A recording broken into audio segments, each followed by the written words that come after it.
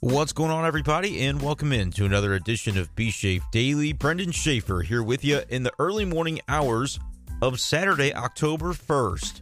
We finally made it here. We are in the greatest baseball month of the year. It's October. It's here. We still got to wrap up the remainder of the regular season, but playoff baseball is just around the corner. More teams are clinching. The Mariners, I saw, clinched a postseason spot tonight for the first time in 21 years. Good for them. Good for that fan base. I'm so excited to see what ends up happening, how playoff baseball, how the bracket, all that shakes out here in 2022. It's kind of a waiting game, though, for the Cardinals, of course, because the Cardinals are in. As we know, they have clinched the National League Central Division, and they're just kind of waiting to see who they're going to end up playing in that wild card series. Going to give you the updates on the scoreboards because we're watching those other teams in the NL wildcard race to see how they've done. Update you on the exact standings and what it looks like, what would need to happen for the Cardinals to play either. Really, it's down to the Brewers or the Phillies. So we'll dive into that a little bit, but we'll also talk about Friday night's game at Busch Stadium, kicking off the final regular season series of the year at Busch. And is anybody surprised? You shouldn't be. We should have all seen this coming, that after Albert Pujols hit home run number 699 and 700 in consecutive at-bats last Friday in Los Angeles, that when he finally did return home at the end of the road trip, he'd have something special in store for the St. Louis fans, too. Would have been great to see him get 700 at home, right? It would have been a magical moment. It still was a magical moment, but it would have had that little extra pizzazz to it, right?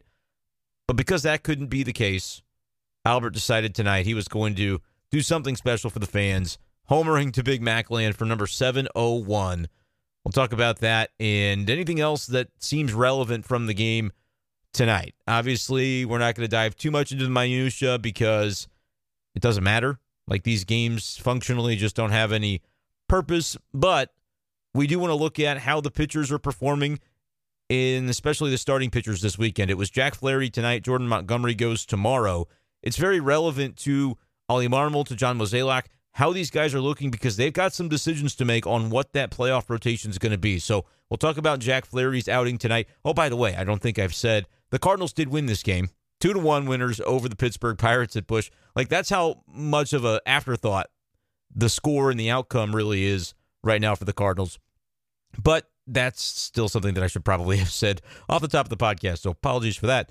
Yes, 2-1 winners were the Cardinals tonight over Pittsburgh. They actually beat Johan Oviedo, who was obviously on this roster, on this team, in this organization for the better part of the season up until the trade deadline. He's with them for like 4 months and spent the last couple of months now in Pittsburgh and getting a chance to start for the Pirates, which is kind of cool. Oviedo pitched well. I don't know what that means to you as a Cardinals fan, where you say, I'd like to see the offense get to Oviedo a little better than they did. But we'll go over the details of that and a couple of the notable performances from the lineup for St. Louis as well tonight. All that and more coming up on B Shafe Daily. But first, I want to remind you guys real quickly, subscribe to the podcast, if you'd be so kind, on Apple Podcasts or Spotify, either way. And make sure you never miss an episode. You can lock in for the notifications and always be notified and aware when B Shafe Daily drops. So would love to have you on board there, and rate and review on Apple if you could, please. I would appreciate that too. And if you'd like to support the podcast, I've got great news. It's October 1st, so it's the first day of a new month, which is great, and a great time to sign up for the Patreon. Patreon.com/BShafer12. The way it works on Patreon, I think, and maybe I could edit this, but I think the way that it works is they charge each patron on the first of the month. So rather than getting in on the 29th of September, I said, wait a couple of days if you're thinking about it. And if you're thinking about it, now would be a great time to do it, to basically hop on board and support B Shafe Daily in that way. Once again, patreon.com/BShafer12. Appreciate you guys all for listening, but I'll try to do some extra things on the Patreon. I mentioned, if you listen to the football podcast where I do the picks for all the NFL games, I went ahead and put that into a text post. That was something that Craig, one of my patrons there at Patreon, said would be a good idea. And I said, hey, that's great. So I'm taking your guys' feedback too. Hit me up. Let me know what you think you'd like to see in a Patreon. What would get you to subscribe? Because it's all about me putting out this content and trying to make it part of my career, part of what I do here as a content creator. baseball writer, baseball podcaster, football, whatever else. I'm trying to build that up and spending a lot of time doing it. And so I appreciate you guys sincerely for taking the time out of your day to listen. It's awesome to have you on board and to know that these episodes aren't just going out into the void. So thank you for that. But enough jibber-jabbering on. Let's get into the content of the show for tonight as we break down the Cardinals' 2-1 win over the Pittsburgh Pirates. It was a decent outing by Jack Flaherty. He got the quality start. He got through 6 innings, only gave up 1 run. Like, this was probably one you could qualify as a step forward. Relatively efficient, 95 pitches, but still a little bit of the nibbling, right? A little bit of the danger that he got himself into. 4 hits, 2 walks he allowed. So that's not a terrible ratio to have those about 6 base runners in 6 innings. Gave up 1 run. It was earned. Came back in the top of the 4th inning. But all in all, relatively mild night for Flaherty. Like, no huge issues. He got out of a bases-loaded jam at one point on a play at second base that I thought was really too close for comfort. Shortstop flipping to the second baseman and nearly did not get there in time. But they didn't review that, I don't believe, because I can remember thinking if they did review it, I'd be a little bit concerned. But evidently, that was not the case. Again, 6 innings for Flaherty. With the 95 pitches, I feel like if you're in peak Flaherty season and he's going deep into games and has got the workhorse mentality where he's not just missed the majority of his campaign, he could probably go the 7th inning and pitch to, 105, 110 pitches. But obviously the Cardinals wanting to be careful with him now. There's no reason to stretch him out beyond 6 innings in a game where it just doesn't have any meaning. The outcome is irrelevant. So I think the Cardinals probably liked what they saw from Flaherty for the most part tonight. It was interesting hearing Ollie Marmol after the game talk about, yeah, you want to see him pitch well, but I also liked the chance to see him work out of some jams. See him work into some and then figure out, okay, what does he do when he gets into those jams? And is he able to escape them, or does he sort of fold under that pressure and finds himself up a creek without a paddle, so to speak? Flaherty didn't really have those situations tonight. He was able to get out of the traffic that he put on the bases, and I think that's a positive step. Was it enough, though, to convince the Cardinals that he's in their postseason rotation? I'm not entirely sure of that. I would say over the last 3 starts, he's progressed and gotten better in each one of them. You go back to the 16th of September against the Reds. That was 5 innings, 4 runs. Gave up 6 hits that day with 5 strikeouts, a couple of walks. If you're giving up nearly as many runs as innings pitched, that's not really what you want. But I thought improvement in some ways at San Diego, we talked about last week, 9 strikeouts. That was good to see the high upside of what Jack Flaherty can bring, but you don't like at all the 4 walks, where I think if Jack Flaherty were at his best, you'd see 0 or 1 walk. You don't need him to be always nibbling around the edges of the strike zone, and I get on him for that, but it's not like 2 walks is the end of the world by any means. But I think when he's at his best, he's just so locked in that he's hitting his spots and not putting guys on base freely. Tonight, again, the base runners weren't overly problematic when you give up 4 hits in 6 innings. He had good stuff, and it was interesting to hear the discussion about not really using the slider as much. He worked away from it because he was landing the curveball, as Ollie Marmol said when he was asked about it after the game, and throwing them for strikes and getting whiffs on the curveball as well. So that was a pitch that Flaherty relied on much more heavily tonight than he traditionally does, and sort of went away from the slider, which when he threw the slider, it was working well in addition to the curveball, but it was sort of a repertoire switch that the Cardinals saw from Flaherty tonight. And again, you're against the Pittsburgh lineup. You've got a lot of guys on the other side who are pretty new to the big leagues or aren't necessarily mainstays. This is not a competitive team, competitive lineup. And so you're going to get some of that, and you expect to have success against a lineup like that. Credit to Jack Flaherty for doing it tonight. 6 innings, 1 run. That's the bottom line. Like I said, I don't know if that's enough to convince the Cardinals, because if I look at the way it breaks down, and check yesterday's episode of B Shafe Daily for kind of more information on the thought process there. But when I'm talking about the potential matchups between either the Brewers or the Phillies, I mentioned it yesterday and talked at length about it, that I'm facing the Phillies with my best right-handers is sort of the thought process. Even if Jose Quintana is one of my best pitchers, I don't think he's going to be my game 1 option against the Phillies lineup that hits lefties much better throughout the course of the year than they do righties. So Miles Mikolas, no-brainer, game one starter. Then I kind of said, we'll see what you get out of Wainwright on Sunday, and does he look like there's a turnaround that you can trust? Maybe you throw him in one of those next couple of games. Maybe you throw Quintana anyway in a game two. Whatever the case might be, the question I was sort of pondering was game three. What would that look like, and could Jack Flaherty work himself into consideration? I think the answer with what he did tonight was yes. Like, I think he did a solid enough job that I don't think the Cardinals would be fearful of that, but it is just such a tricky situation when you have only a 3-game series, and maybe there is no game three, right? It's best 2 of 3, so if the first 2 games are won by the same team, there wouldn't be a third one. But if you did have that third game, and it was 1-1, you got to make a decision on who you're going to start with your season on the line. It's just kind of an interesting feeling and an interesting process to go Jack Flaherty in that spot, even if the righty matchup against Philadelphia is preferred. Would the Cardinals do that? Would they go with Jack Flaherty despite the fact that he hasn't pitched most of this year?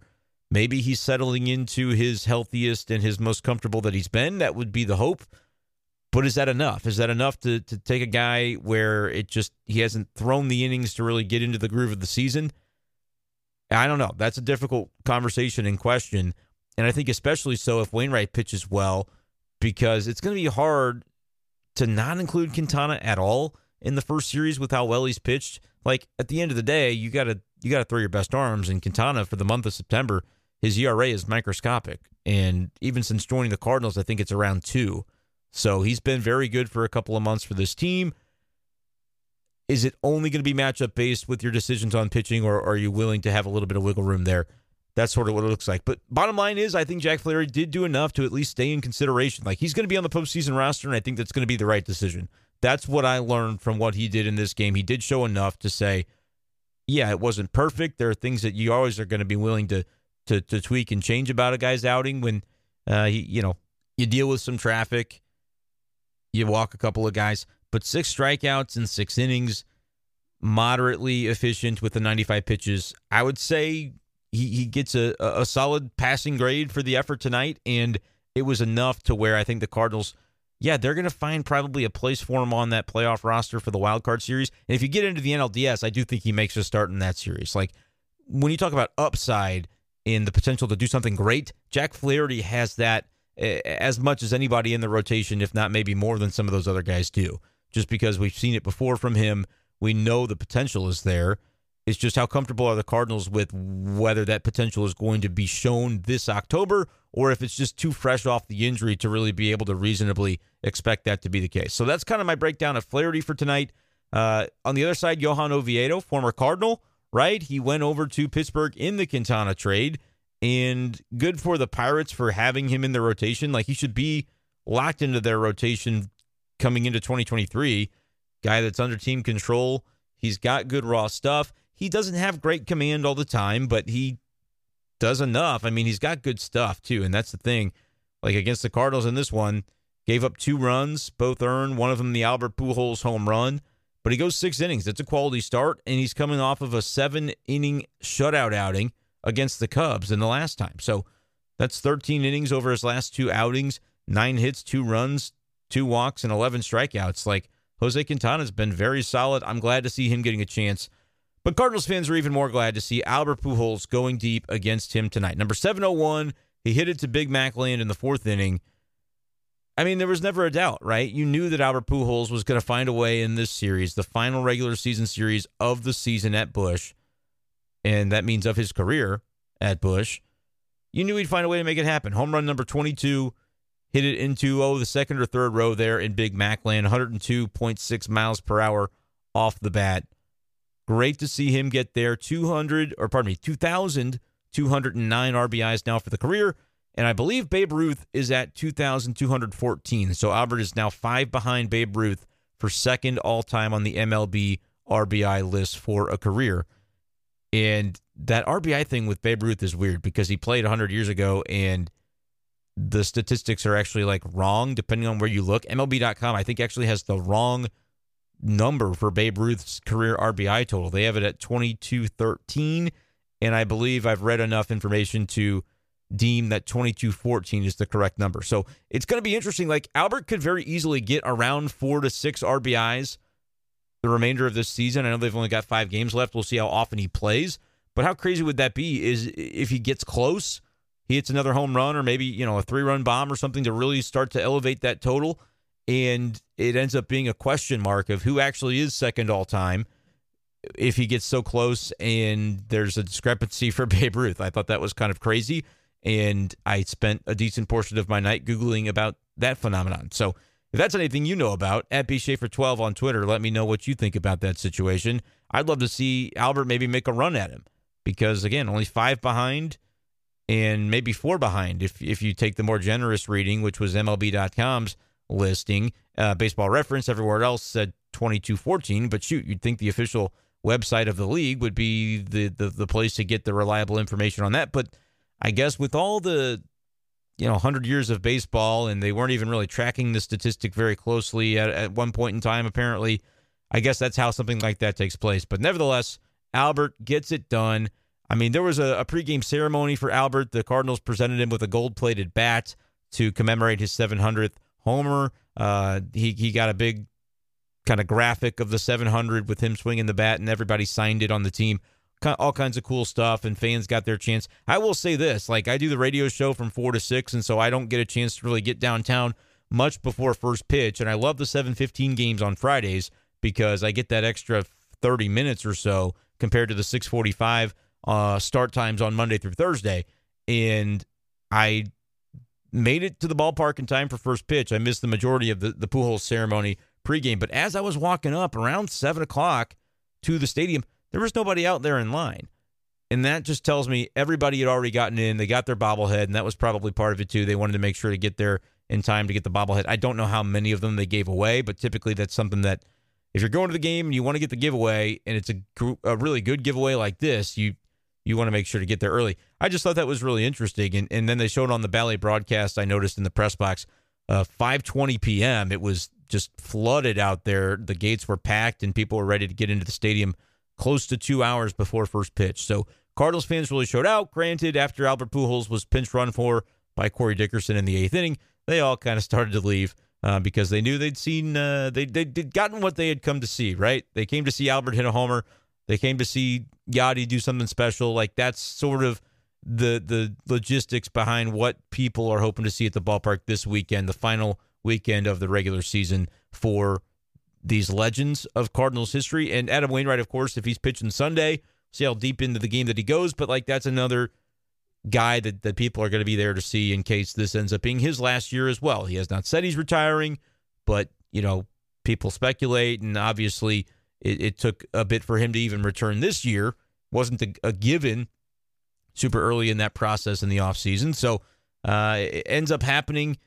I just think back to in the spring training, or maybe it was when they announced his deal last year and he did the press conference. It all kind of blends together. But he said, yeah, it's a situation where his family's not getting a pet dog until he retires. And he told his kids maybe another year and they can get a dog. So we'll see if that ends up being part of the narrative and the conversation for Waino this offseason. But I think, too, with the dead arm situation, it might just be that he finds he's wearing down and doesn't want to have to fight it for another year. But I would tell you this, if he feels like he's capable of doing it and he's closing in on some of those milestones as you look at his career in its totality, I'm not saying he's going to make the Hall of Fame. If I had to guess, he probably won't. But one more year of good 3.5 ERA baseball and 200 innings or 180 innings or whatever it is that Wainwright can accomplish in 2023, you start putting up those counting stats a little bit more. You get to 200 wins. I mean, I'm, again, not saying that it would be the case that he'd get in, but it'd be a very interesting question of my vote if he were on a ballot that I were voting on, which, again, he'd have to probably play for a few more years for that to happen, just the way it lines up 5 years post-retirement for players, and I've got probably another 7 or 8 years before I'll get a ballot. So may not get the chance, but I would be very compelled to consider Adam Wainwright because of the longevity of what he's done for one team during an era where they won multiple World Series. Hey, maybe 2022 adds to that legacy for Adam Wainwright, closes out a World Series. That's got to count for something. Should have a Cy Young to his name, but just, got absolutely robbed by a combination of his teammate Chris Carpenter having such a great year, and then Tim Lincecum, the year that I thought either of the Cardinals options could have won it, and Waino finished number 3 in the Cy. That year, he's got 2 other second places finish in the Cy Young voting, and then an additional third place finish. But he had those 2 years as well where he basically missed entire seasons due to injury. Tommy John in 2011, and then it was the Achilles in 2015 where he hardly pitched, I believe it was. So, yeah, that's kind of against him in terms of the counting stats. Like, if he had pitched those years, you might be closing in on 3,000 innings, certainly closer to 230 wins than he is at this point. He's at 195. So that's kind of my thought process, though, with Wainwright. Like, I would love to see him pitch for another year if he wants to and if he's capable of it. But the way that we're seeing it right now, it might just be that he decides it's easier to go out at this time rather than try and force it for another year. I think it's really going to come down to how he feels and how his family feels about the decision. So we'll see. It could be, though, Wainwright's last start in the regular season and maybe at all at Busch Stadium on Sunday when they take on the Pirates for the final home game of the regular calendar this year. So if you can find some tickets, I mean, good luck. It's going to be probably pretty difficult at this time. That price has certainly shot up over the weeks and months even leading up to it. You don't have the Albert 700 thing to worry about anymore, though, so maybe you're able to find a ticket. I think it's going to be pretty tricky, though. Nevertheless, diving in on all the speculation about these players here for the Cardinals. But back on the conversation about tonight, you had the Pujols homer, as I mentioned. It was good to see, too, the next inning, the 5th inning for the Cardinals, where they scored their other run. It came as a result of the guys in the middle not doing anything with major power, but Goldschmidt with a base hit and then Nolan Arenado with a base hit the opposite way to score Brendan Donovan, and Goldie goes first to third on that play. Ends up getting stranded there at the end of the 5th inning. But you get your main guys contributing. That's got to be what works for the Cardinals if this thing is going to actually happen in October and they're going to make a run. Goldie and Arenado have got to be the guys doing it. And good to see for Goldie, too, trying to keep those numbers up for MVP. He was 2 for 4 tonight, still at 988 on the OPS. Arenado about 100 points behind him at 893. Arenado was 1 for 4 and had that big RBI. So not a whole lot doing tonight from the Cardinals offensively, just the 6 hits. You had Goldie with the 2 that I mentioned, Arenado's and Pujols you're aware of. Off the top, Brendan Donovan, I like him as this leadoff hitter for the Cardinals. I think it's a good fit. They've had Tommy Edman toward the bottom. He can be that second leadoff hitter. I think that works. And then Nootbaar in the 2 spot had a base hit tonight as well. And Newt also had a really good defensive play, a catch in right field that kind of reminded me, again, another football reference, but if you saw the Thursday night game a couple weeks ago between the Steelers and the Browns, George Pickens, wide receiver, rookie for the Pittsburgh Steelers, made a crazy catch where he's looking back and he sort of throws his arm behind his back shoulder and finds a way to catch the ball despite not really looking at it and being able to see it into his hand like that. That was kind of what Nootbaar did on this line drive to right field. So nice defensive play by Newt. He gets the other base hit for the Cardinals. And Brendan Donovan, I mentioned, he goes 1 for 4. He scored, obviously, the run on the Arenado hit and also reached base via walk. I believe it was the walk that started off the game offensively for the Cardinals. And keep an eye on what he's doing this year. He's not going to win Rookie of the Year. Brendan Donovan, you've got Michael Harris of the Braves. You've got Spencer Strider of the Braves. It's going to be one of those Atlanta players that wins in the National League. But 394 on base is nothing to sneeze at for the season that Brendan Donovan has had, and he's going to be close to 400 at-bats by the time it's all said and done. 374 right now, 59 runs scored, 5 homers, 44 ribbies, hitting .281 with a 394 on base and a 774 OPS. Very good. He has proven himself. I remember back in spring training thinking, yeah, he could be a kind of a Descalso utility guy. No, I mean, he's legitimately turned himself into a guy that you're happy to have not only in the lineup, but in a prominent role in the lineup with the way that he's performed this season. 394 on base is really nothing to sneeze at. So he's done an excellent job being able to handle himself. I just think the more and more I consider it, the more likely it feels that Cardinals are going to get through that wild card series, and it's going to happen because of those dudes at the top, Brendan Donovan, Lars Nootbaar, and then Goldie and Arenado coming through. Like, that is the recipe. That's the way that it has to get done. We'll see if it's able to be the case for the Cardinals offensively there. The bullpen, you saw tonight, Palante, Gallegos, Helsley. That's going to be the recipe for the Cardinals on that side of things. I'll be curious how effective the Palante Gallegos portion of that is necessarily going to be. Like, Gallegos has been pretty good, inning in a third tonight, gave up a hit and a walk, though, 2 strikeouts. Palante didn't give up a run, but Gallegos had to come in to finish up the 7th inning, and then he took the 8th. Palante with a walk and a hit allowed. You had the 2 strikeouts from Gio, but just 1 from Palante. Granted, he only got 2 guys out, so half the guys he got out were via the K. And then Helsley comes in, walks a guy in the 9th, but gets the strikeout and a clean inning. Paul Goldschmidt, amazing catch to end the game. He dove into and over the tarp, crashing into the netting and making the play to end a game. It doesn't matter. Like, that's what's so crazy about Paul Goldschmidt's play there to finish it off. Like, if you're Ollie Marmol, you probably don't necessarily, or John Mozeliak for that matter, you probably don't necessarily need him to dive into the stands to make that play. You probably say, yeah, save your body. Make sure you don't risk it. Ollie said he was asked about it. He was blocked from seeing the play, so he didn't have any, like, oh, God, is Goldie okay thought process going through his mind, because he actually didn't get a chance from where he was in the dugout. It sort of obscured his vision, and said he was just waiting to hear the crowd go crazy, and when they did, he knew the game was over.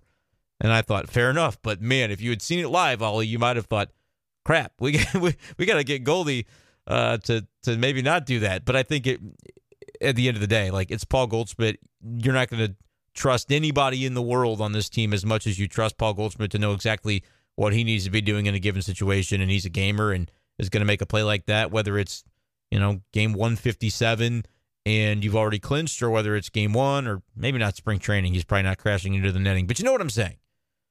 Paul Goldschmidt, great play to end the game for the Cardinals tonight. Let's go ahead and shift, though, away from the Cardinals game specifically and talk about the standings in the National League wildcard picture, because we're just desperate to know who's going to be that number 6 seed. I'll start here with this. Out in the NL East, we should mention the Braves and Mets going through their series now this weekend. The Braves got the better of them 5-2 in game 1, so they're now tied for first place in the NL East. Again, situation is this: whichever team wins that division advances to the NLDS automatically, and the other team gets placed on the opposite side of the bracket as the Cardinals. So basically, you can view it as NL East winner, and it's a 3-team bracket. The Cardinals will play the number 6 seed, and then the winner of that will advance to face the NL East winner. Do you want it to be the Braves? Do you want it to be the Mets? Maybe too early to think about that, but at the same time, it's the time to think about that, because after this weekend, it may already be decided. Like, if the same team wins the next 2 games between the Mets and the Braves, suddenly you've got one team at 159 and the other at 98 and 61, 2 games back with 3 to play. So it would be very difficult if we see a Braves sweep, or if the Mets come back to win that 2 out of 3. It'd be difficult for the other team to come back and make anything of it. I don't know offhand what the tiebreaker situation is between the Mets and the Braves, and it may very well be that this weekend will partially help to determine that, the way the Cardinals versus Milwaukee this past week did. But that's also something to monitor, and I'll have to try to look that up.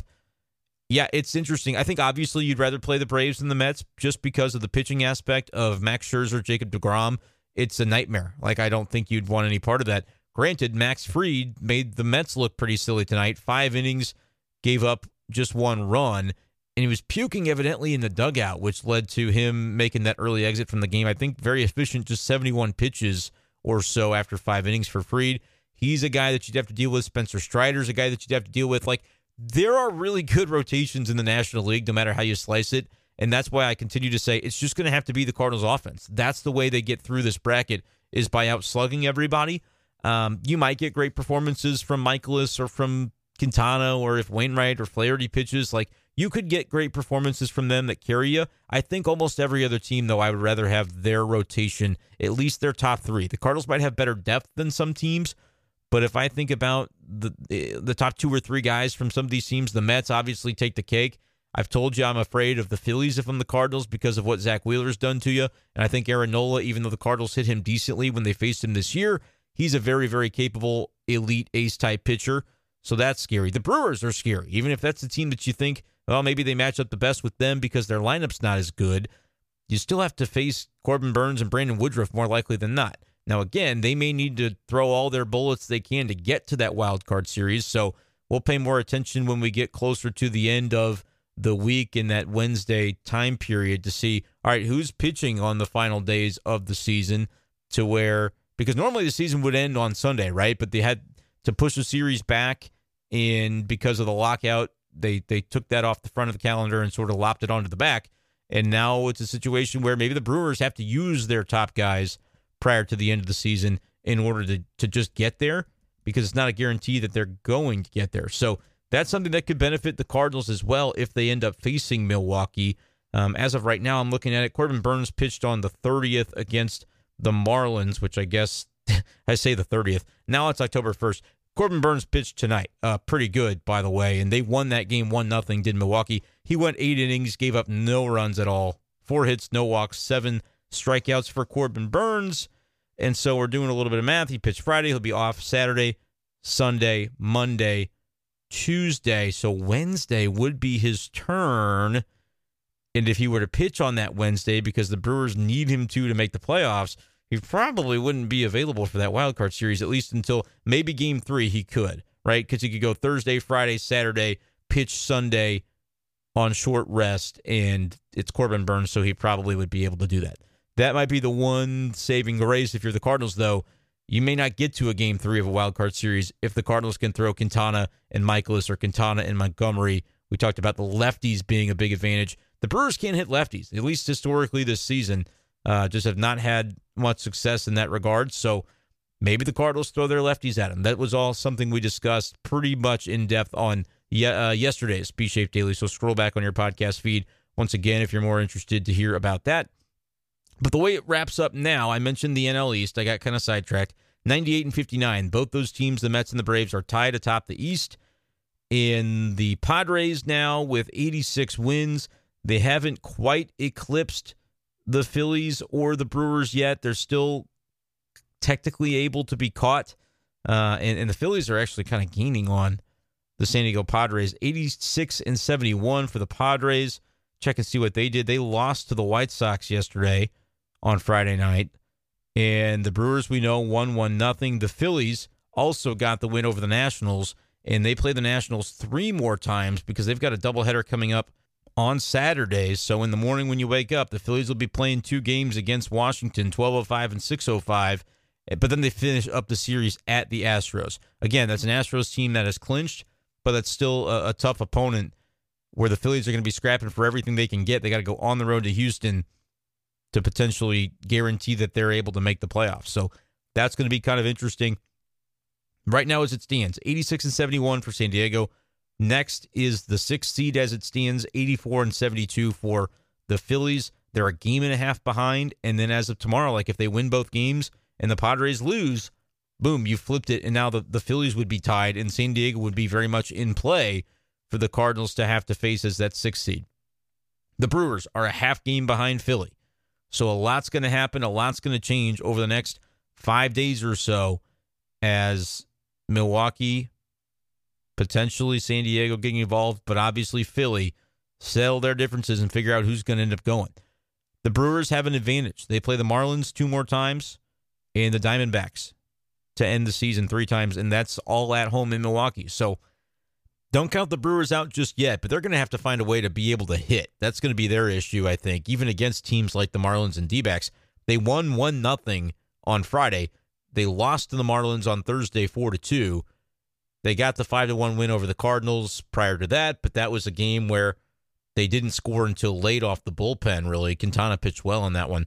Cardinals 6-2 wins over the Brewers the day before, and then going back all the way to Sunday, they had a 1 run against the Reds. So it's been a week for the Brewers where other than that one big hit they got late against the Cardinals on Wednesday, they have not eclipsed 2 runs in a game and have mostly been sitting down around 1 run. So they're going to have to find a way to get the offense to wake up, and if they don't, they probably aren't in the playoffs. But if they do even a little bit, I still feel like that lineup has struggled enough recently that it would be advantage Cardinals for sure. So that's sort of the roundabout look at everything that we're dealing with right now for the Cardinals. At BShafer12 on Twitter, let me know what you would like to know. What topics should we be covering this week as we prep for the playoffs? We'll get into more rotation stuff as it becomes more crystallized. We'll get into the lineup stuff as well a little bit more. I did give my lineup toward the end of last night's episode of kind of what I thought the Cardinals could generally do against right-handed pitching. We'll kind of see what ends up happening the rest of the way if they tinker with things to try and get ready for that look. We'll cover it all right here on Be Safe Daily. So appreciate you guys for joining me tonight.